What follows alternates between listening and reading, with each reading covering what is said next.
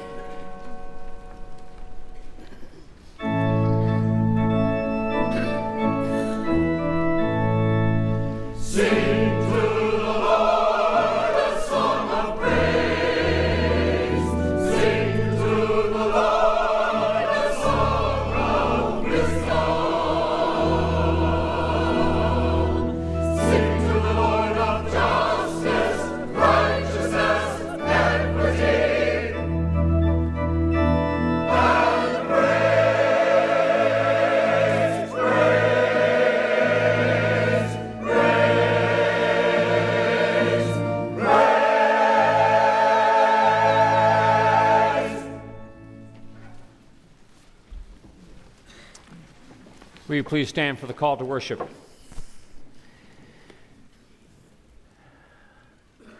Oh, give thanks to the Lord, for he is good. His steadfast love endures forever. Let the redeemed of the Lord say so, whom he has redeemed from trouble and gathered in from the lands, from the east and from the west, from the north and from the south. Let us worship God.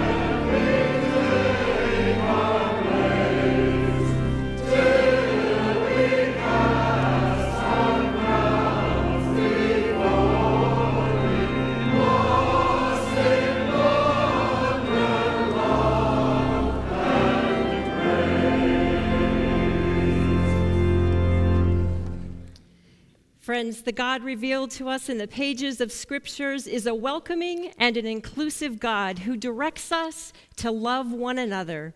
We seek to remove all the barriers that keep us from that love.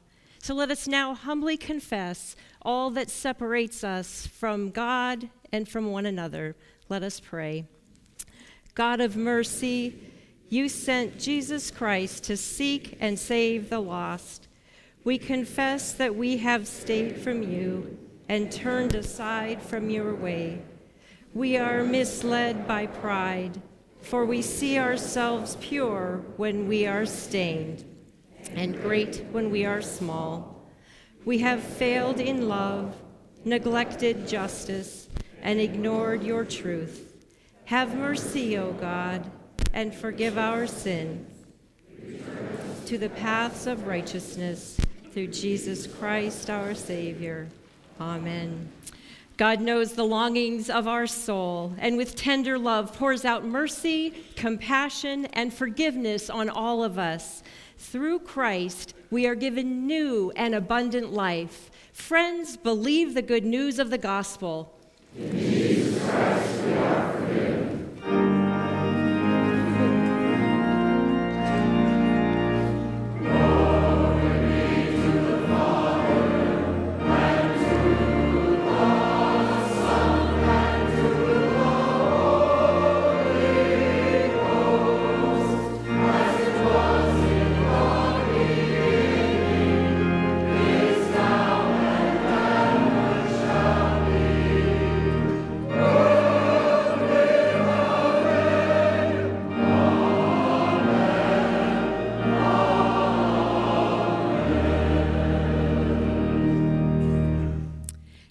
Let us continue to teach our children and our confirmands what we believe as Christians, as written in the Apostles' Creed.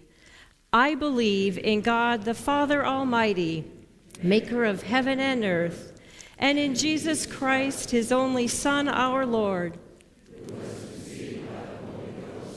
born of the Virgin Mary, suffered under Pontius Pilate, was crucified, dead, and buried.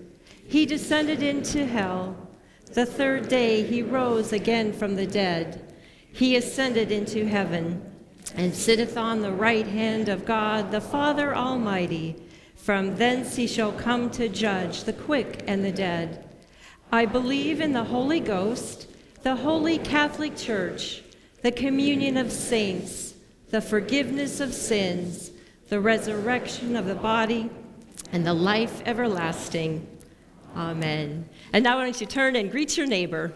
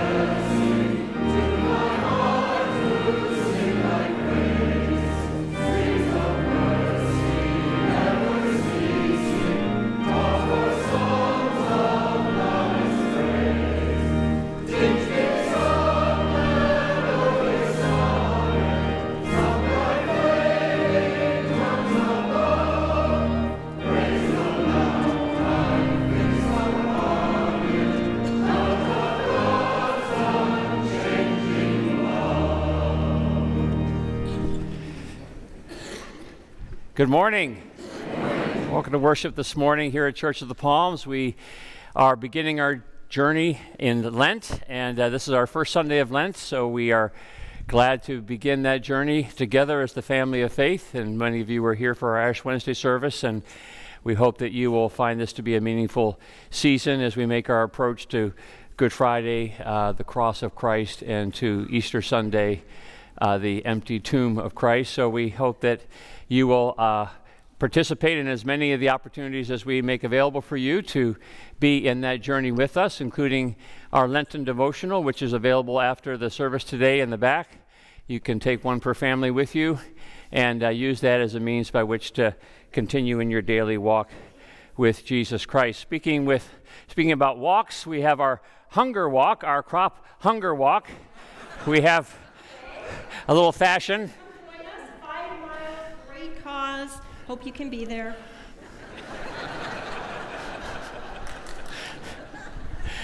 Never know what's under that robe, you know?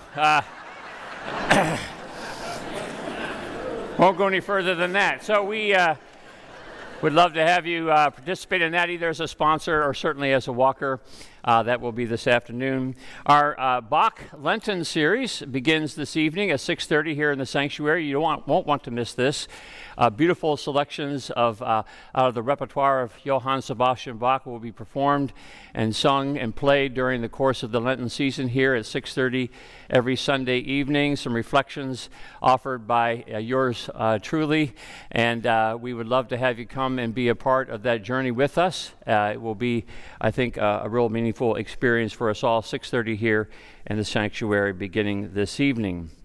A Friendlier Christianity is a new class that's going to begin this coming Wednesday evening, taught by Morgan Roberts, our very own Morgan Roberts, who worships with us and has been a preacher for us, and we're delighted to have him share with us some of the samples of his new book that is soon to come out. Just prior to that, at 5 o'clock on Wednesday, we will have our mission dinner over in the campus center. Dmitry Todorov, who comes to us from Bulgaria, one of our mission partners, will be here to share with us the good work that is happening through his ministry in Bulgaria. So come and join us at 5 p.m. for a great dinner, and then following to hear from Dmitry. We are also in the midst of our stewardship season. We're delighted for all of you who have already responded with your commitments. We had our commitment Sunday last Sunday. We would love for you, if you've not yet had the chance to participate, to do so. We have cards available for you in your pew racks, and you can take one there, or perhaps put it into the offering plate if you already have made your decision as to how you're going to support Church of the Palms, or you can send it in or drop it at the front office. But we are grateful for your partnership with us as we look forward to a wonderful year of ministry and how we all can be a part of that through our contribution of our time and talent and treasure. So we're delighted to be making our way in that direction. We are delighted as well today to have our second graders worshiping with us, and they, having gone through some communion preparation, will be taking communion with their families, so we are delighted that they can be a part of our larger church family in doing so.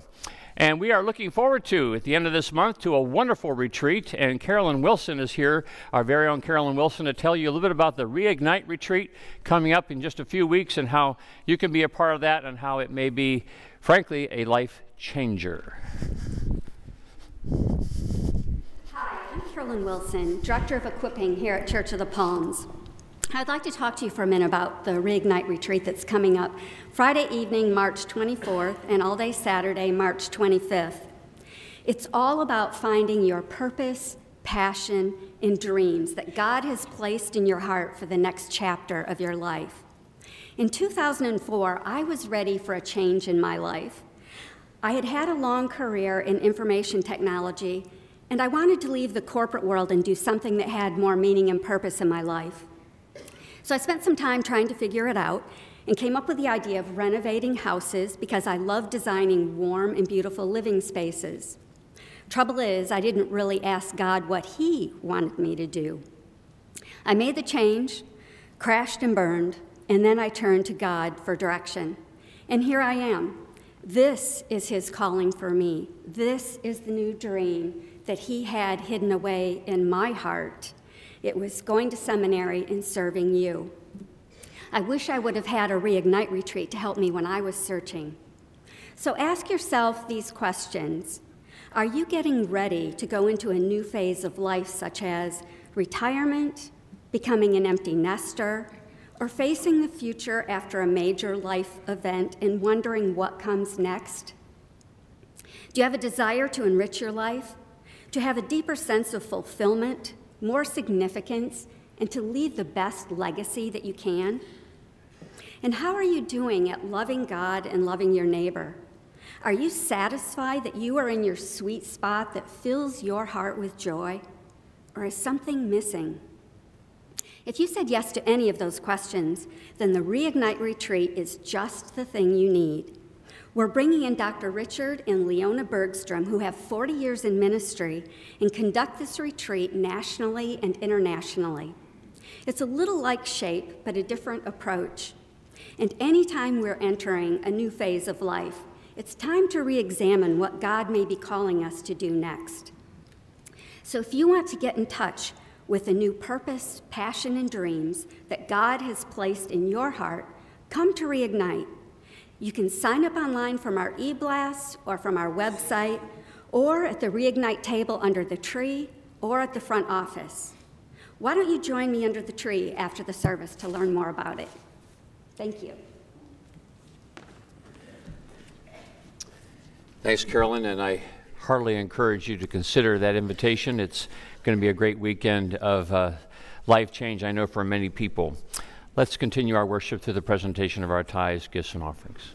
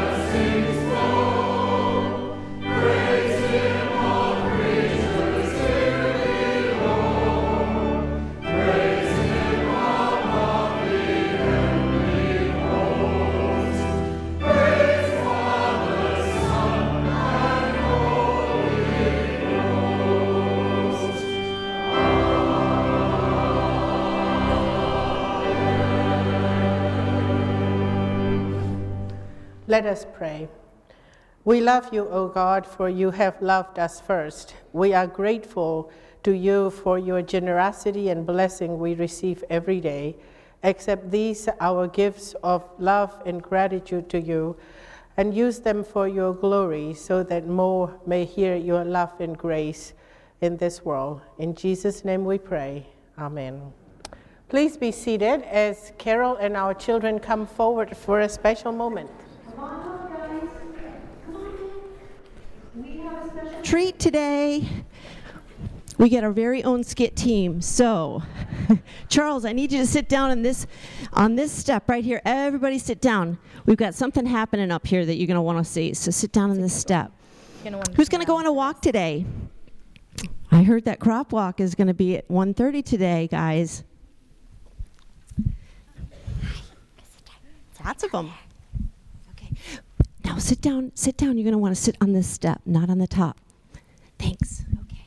Wait, sit down here. Scooch down a step right there. Okay, perfect. All right, so good morning, everybody. How's everyone doing? Good, good. Okay, so today we have a very special treat. We're going to be hearing about a story from the Bible called the Good Samaritan story. Has anyone heard of it? It's a pretty well-known one. But we're going to do it a little different. We're going to throw a modern twist on it to adapt it to today's world. So Jesus told a story about a guy who was, walking down the road. Oh, I think that's the guy over there. Maybe he was going to school, maybe going to a game. He's wearing a Gators jersey. He must be pretty cool. I don't know, maybe. And then there were some guys, and they attacked him. Oh, my gosh. Oh, my goodness. They just attacked this guy and robbed him and took all of his money, and they just left him for dead. Poor guy, he really needs some help. Oh, hey, look, there's Lori.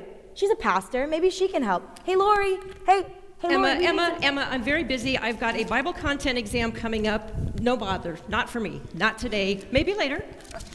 Well, that was rude. There's John. Maybe he can help. John, you're always here to help. Can you help this poor Gators? He's on the floor.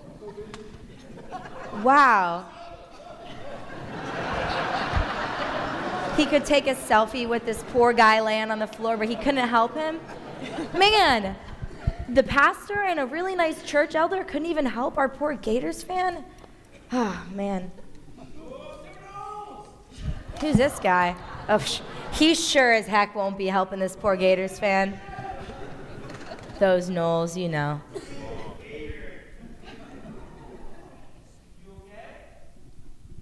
What's going on? What are you doing? Are you helping him?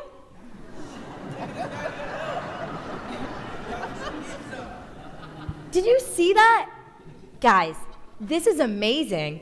A Seminole super fan, all the way down to the socks and the shoes and the hat, and he had a flag earlier today, is helping this poor Gators fan. This is amazing. He showed so much kindness and so much mercy, and he didn't even hesitate to pick him up. He just ran over and threw him over his shoulder.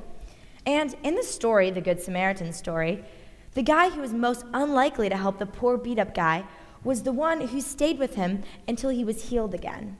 So in the story, Jesus asked, which one of these three people do you think would be most likely to help the one who was robbed? And in this case, it was the pastor. She didn't help. The nice church elder, he wasn't very helpful either. Or the unlikely sports rival. The one man answered, the man who showed mercy and kindness, which was the sports rival, the most unlikely one. And then Jesus said, go and do the same thing. Will you guys pray with me? Dear God, thank you so much for all you do, but please help us to be more noticeable to the people that are in need. Even when it's kind of uncomfortable to reach out, we need to show kindness and mercy to others, just like that Good Samaritan did. We love you so much and pray all of this in your son's name. Amen. Let's go, guys. Good job.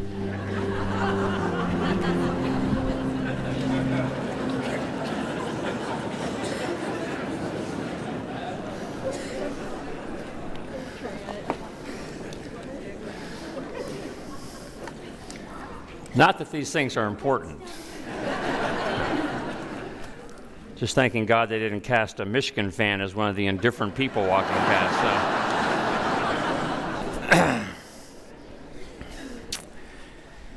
We thank you for your Presbyterian prayers for our permit asking requests from the county. We could still use a few more this week, and we hope that maybe as soon as next week we can bring you some good news, but who's to know? So keep that all in your prayers as we hope to see that hole grow wider very, very soon. So let's hear again the story of the Good Samaritan as it comes to us from Luke chapter 10. For many of us, this is a story in some sense that doesn't bear repeating, but I suspect for us all, we can never hear this story often enough. So from verse 25 of Luke chapter 10, hear the word of God. Just then a lawyer stood up to test Jesus. "Teacher," he said, "what must I do to inherit eternal life?" And he said to him, "What is written in the law? What do you read there?" And the lawyer answered, "Well, you shall love the Lord your God with all your heart and with all your soul and with all your strength and with all your mind, and your neighbor as yourself." And Jesus said to him, "You have given the right answer. Do this, and you will live." But, wanting to justify himself, he asked Jesus, "And who is my neighbor?" And Jesus replied, "A man was going down from Jerusalem to Jericho and fell into the hands of robbers who stripped him, beat him, and went away, leaving him half dead. Now by chance a priest was going down that same road, and when he saw him, he passed by on the other side. So likewise a Levite, when he came to the place and saw him, passed by on the other side. But a Samaritan, while traveling, came near him, and when he saw him, he was moved with pity. And he went to him and bandaged his wounds, having poured oil and wine on them, and then he put him on his own animal, brought him to an inn, and took care of him. The next day he took out 2 denarii, gave them to the innkeeper, and said, "Take care of him, and when I come back I will repay you whatever more you have spent." Now, which of these 3 do you think was neighbor to the man who fell into the hands of the robbers? And the lawyer said, "The one who showed him mercy." And Jesus said to him, "Go and do likewise." This is the word of the Lord. Let us pray. Gracious God, will you allow these words to allow us to hear an old story, perhaps in a new way, that these words may become for us the word of life, and that your Son become for us the Word made flesh. For we pray this in his name. Amen. Mark Twain wrote once that fewer things are harder to put up with than the annoyance of a good example. In being honest with you, I must admit that it's these words that come to mind when I think of the story that was just enacted for you this morning and was just read for you this morning. Fewer things are harder to put up with than the annoyance of a good example. That may sound a little sacrilegious to speak in such terms about one of the world's greatest stories, the story of the Good Samaritan. You've heard the story enough. You've likely heard it preached upon enough to have Jesus' wonderful character of the Good Samaritan ensconced in your mind, with every stalled vehicle on the road, with every homeless person holding out their cup, with every hungry plea from a child on television. You and I always have this good example to serve as an annoyance, a nag to our conscience. What would the Good Samaritan do? And of course we know the answer before we even ask it. The Good Samaritan would stop for the stalled vehicle, would buy dinner for the homeless man, would send in $30 a month for the hungry child.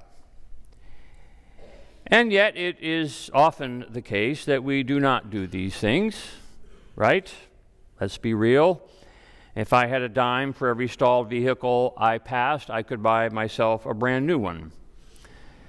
The same goes for the homeless man and the hungry child.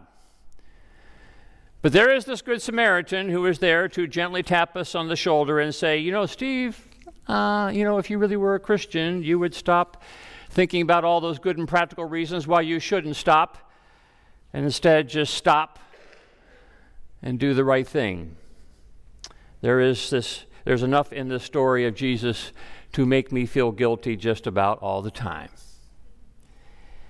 Not that guilt is such a bad thing. We can stand a little guilt from time to time, the annoyance of a good example. It wakes us up, knocks on the door of our conscience, and reminds us of those things that are of eternal value.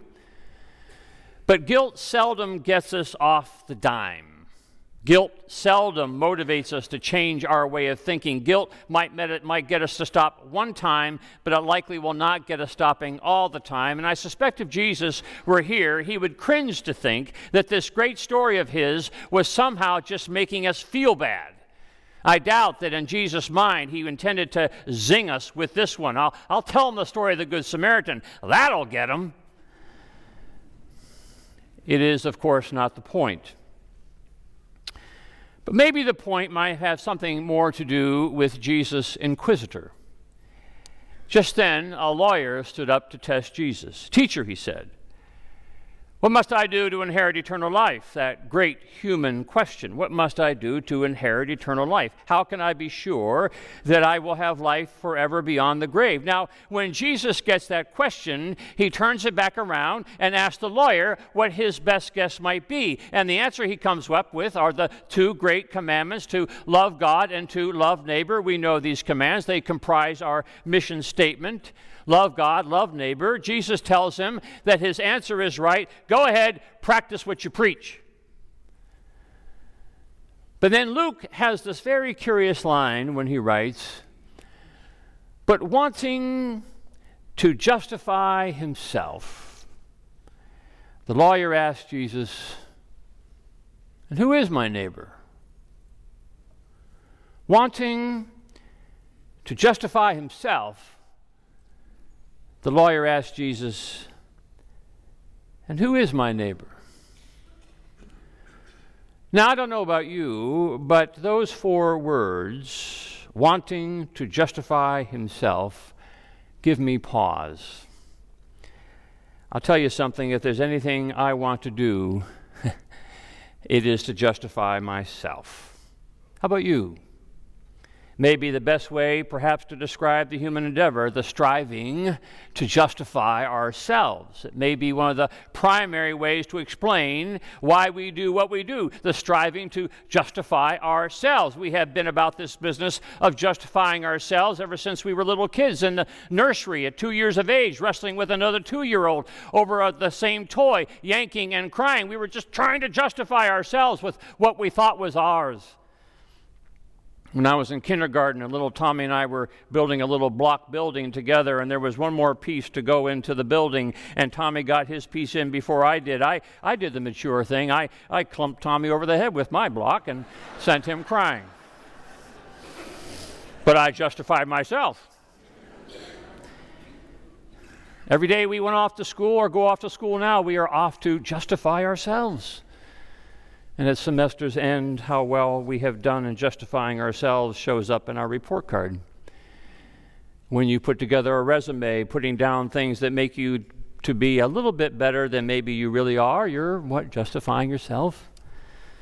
When you accept a job and have your business card made out and have a title, and when someone asks you what you do, it's good to have a title in order to justify yourself. Here's my reason for taking up space in this world. A friend of mine commented the other day about how parents of college students, and I was sure guilty of this, put on the back of the windows of their cars the name of the college that their children are attending as a way of publicly speaking not only about their children but of themselves, right? We don't put on our car windows our resumes, our titles, but we put on the college of our kids, perhaps as a way to justify, if not just them, ourselves. So the lawyer wants to justify himself, but unfortunately the way he wants to do it is to find a way to back Jesus into a corner. He's going to justify himself by putting Jesus into his place. He's going to justify himself by playing a little Perry Mason. He's going to show Jesus how smart he is, how well he can handle himself in this little debate with Jesus. Did you ever see that happen in a classroom? Someone who wants to make everyone else know how smart they are by asking a question. Yes, teacher, understanding, of course, Barth's theory of the atonement, suggesting a wider universality and ontological dichotomy. I was wondering if you could comment on that. Just another attempt at justification. Wanting to justify himself. It's the great human longing. Remember that great scene at the end of that wonderful movie, Saving Private Ryan, when the old American veteran makes his way onto the cemetery at Normandy, where he had fought some 50 years before, and he's surrounded in this sea of dead comrades, graves of war heroes, and he stands before the one grave of the one comrade who had saved his life. And overwhelmed at the cost that had been paid for him, he turns to his wife and says, "Tell me I've been a good man." He just wants to be justified. So seeing this quest for justification all over the face of the lawyer, Jesus tells him this great story about being a neighbor. And while there are 20 sermons that can be preached about the Good Samaritan story, maybe the one thing for us to think about today is that the hero of the story, the Samaritan, is the one whose justification came in the justification he gave to someone else. His justification came in the justification he gave to someone else. Who proved neighbor, Jesus asked at the end of the story, to the man who fell into the hands of the robbers? And the lawyer replies, the one who showed him mercy. Of course, another way of saying it is that the one who proved neighbor to the beaten man is the one who gave him justification, the one who gave him the time of day and the time of night, and in doing so was telling him that even though he was a stranger, there was a justification for his life. This man was not roadkill. This man was not an unacceptable risk. This man was not one of them foreigners. He was a human being. A child of God. And nothing more is needed than that, aside from a little mercy, to be justified. Have you ever thought of yourself as one who can give others a justification for their life? Our greatest justification comes when we give justification to others. It is the way of Christ, right? The life and death of Christ. The one who justifies all of us through his life and his death is the one who says to us, now you take up your cross and follow me. Because if you want to find your life, if you want to be justified, well, then you will lose your life in someone else. So when we think about the living of our days and the taking up of our earthly space, one day our day-to-day justification is found when we are about the business of bringing justification to our neighbors, which is to say that the great purpose of life is to show others how valuable their lives are. The value of our lives is directly linked to the value we impute to the lives of others. It is the fundamental human equation. You've heard me speak before of the Molokai leper colony in Hawaii back in the 19th century when no one knew what to do with lepers. And everyone believed falsely that they were contagious to everybody. What they figured out to do with all the Hawaiian lepers was to take them and dump them onto a peninsula called Molokai to fend for themselves. Tough luck to you. Off to the side of the road go you. And it was Father Damien who took his place in Jesus' story and lowered himself into the Molokai leper colony, a death sentence in the minds of most in the 19th century. And there he ministered to the lepers for the rest of his days until he contracted leprosy himself. And writing to his brother as the days drew to an end, surrounded by this community of 600 lepers who loved him as much as he loved them, he reported, "I believe I am the happiest missionary in the world." It is the great human equation. We justify ourselves by justifying another. And it doesn't take much to think of what the lepers might be today. Just pick out any Syrian refugee family in some camp in Lebanon. Imagine a migrant worker in Immokalee. Consider a homeless mother and her children, or think of the next 250 plus kids who will come to visit us on the Day of Hope, or a kid struggling with his math in need of a tutor. Our justification is inextricably linked to theirs. So the whole mission of Jesus was about, right? Bringing justification to other people's lives, the sick, the poor, the lame, the blind man, the old daughter, the bleeding woman, the unclean lepers, the unrighteous sinners, the prostitutes, the tax collectors, all those that society has sort of squeezed out of the value category. Jesus spent most of his time with, bringing justification to their lives by giving them the time of day.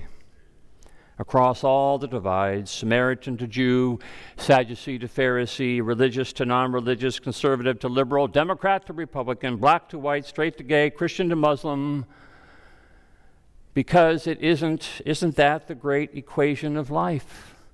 What life is about. Our greatest justification for living is found in the justification we give to others. It's what I thought of the other day when I visited my brother up in northwestern Pennsylvania, my brother Jim. Many of you know about my brother Jim. I've talked about him before.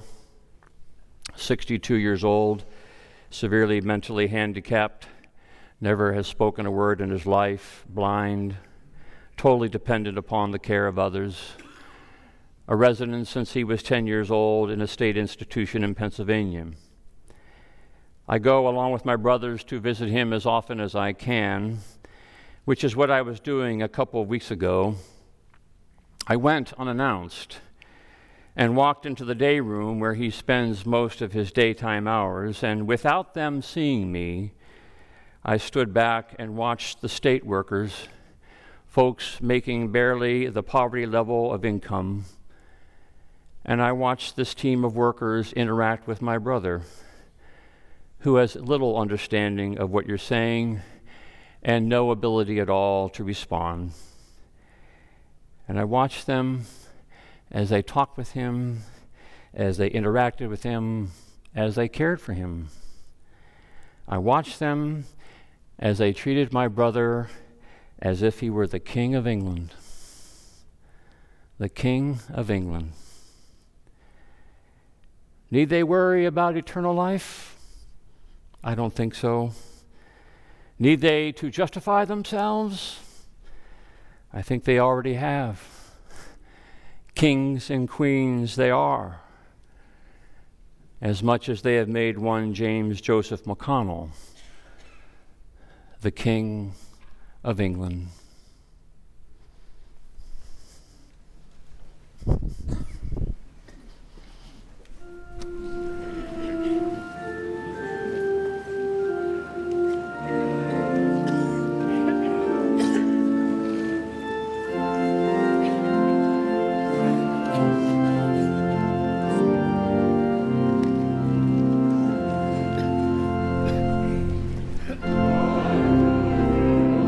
This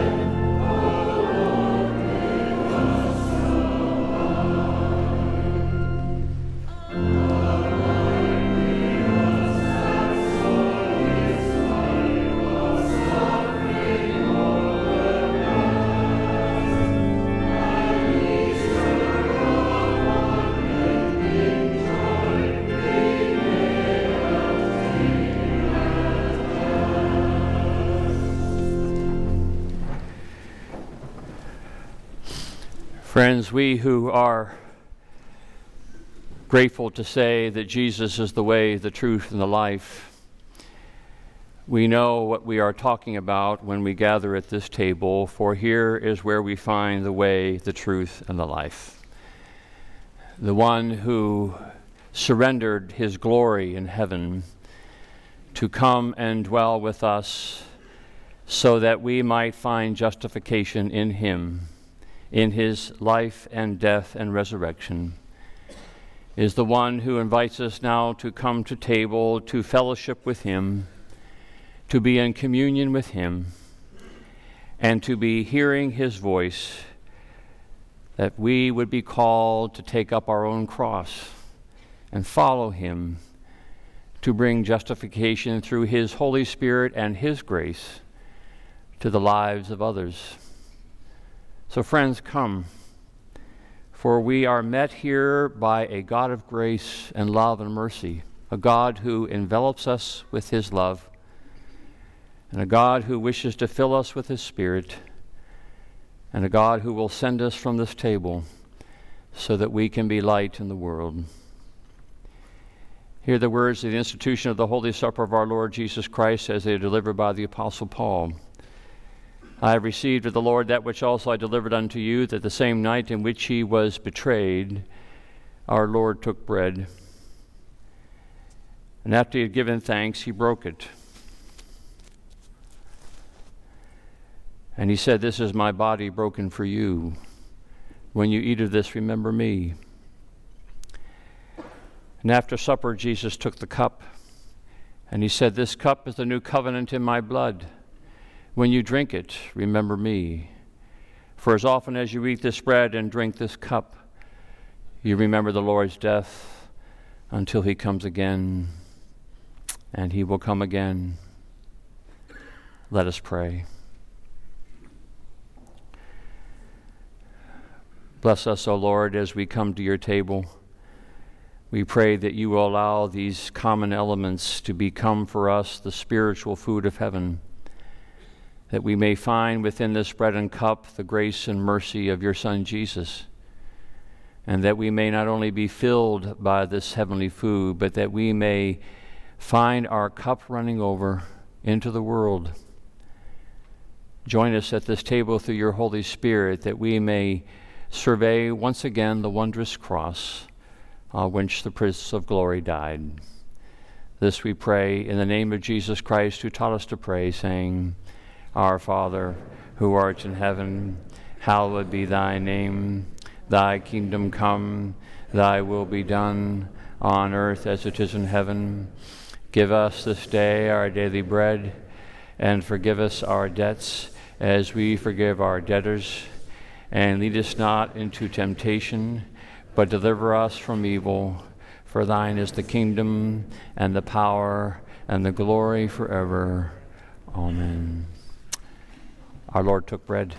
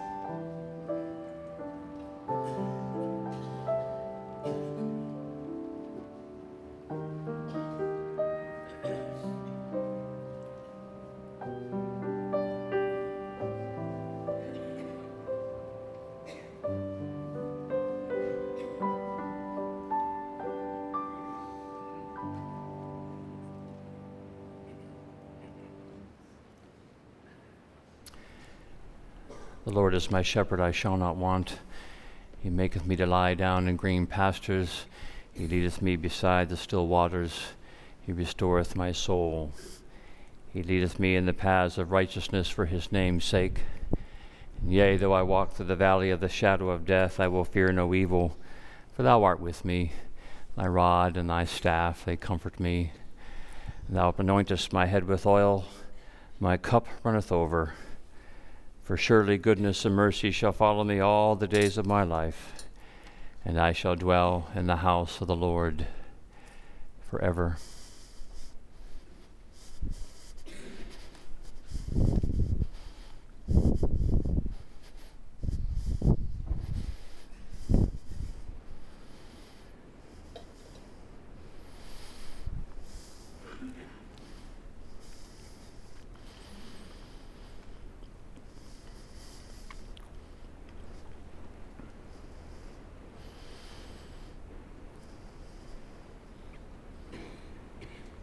After supper, Jesus took the cup.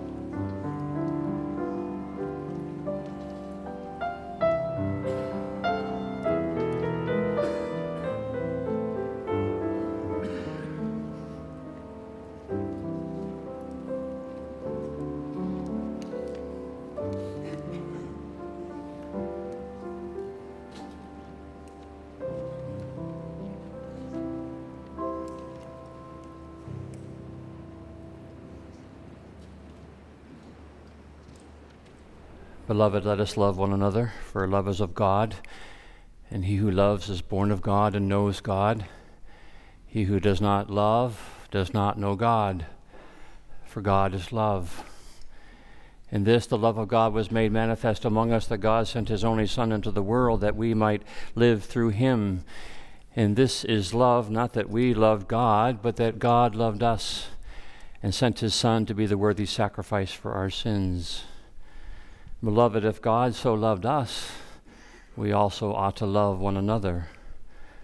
For no one has ever seen God.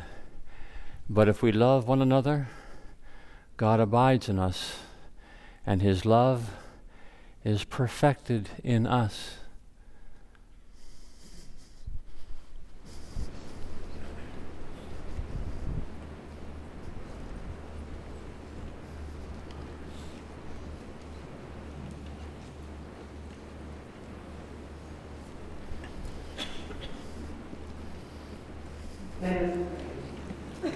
We give you thanks, O God, for make us one with Christ through sharing of the bread and the cup.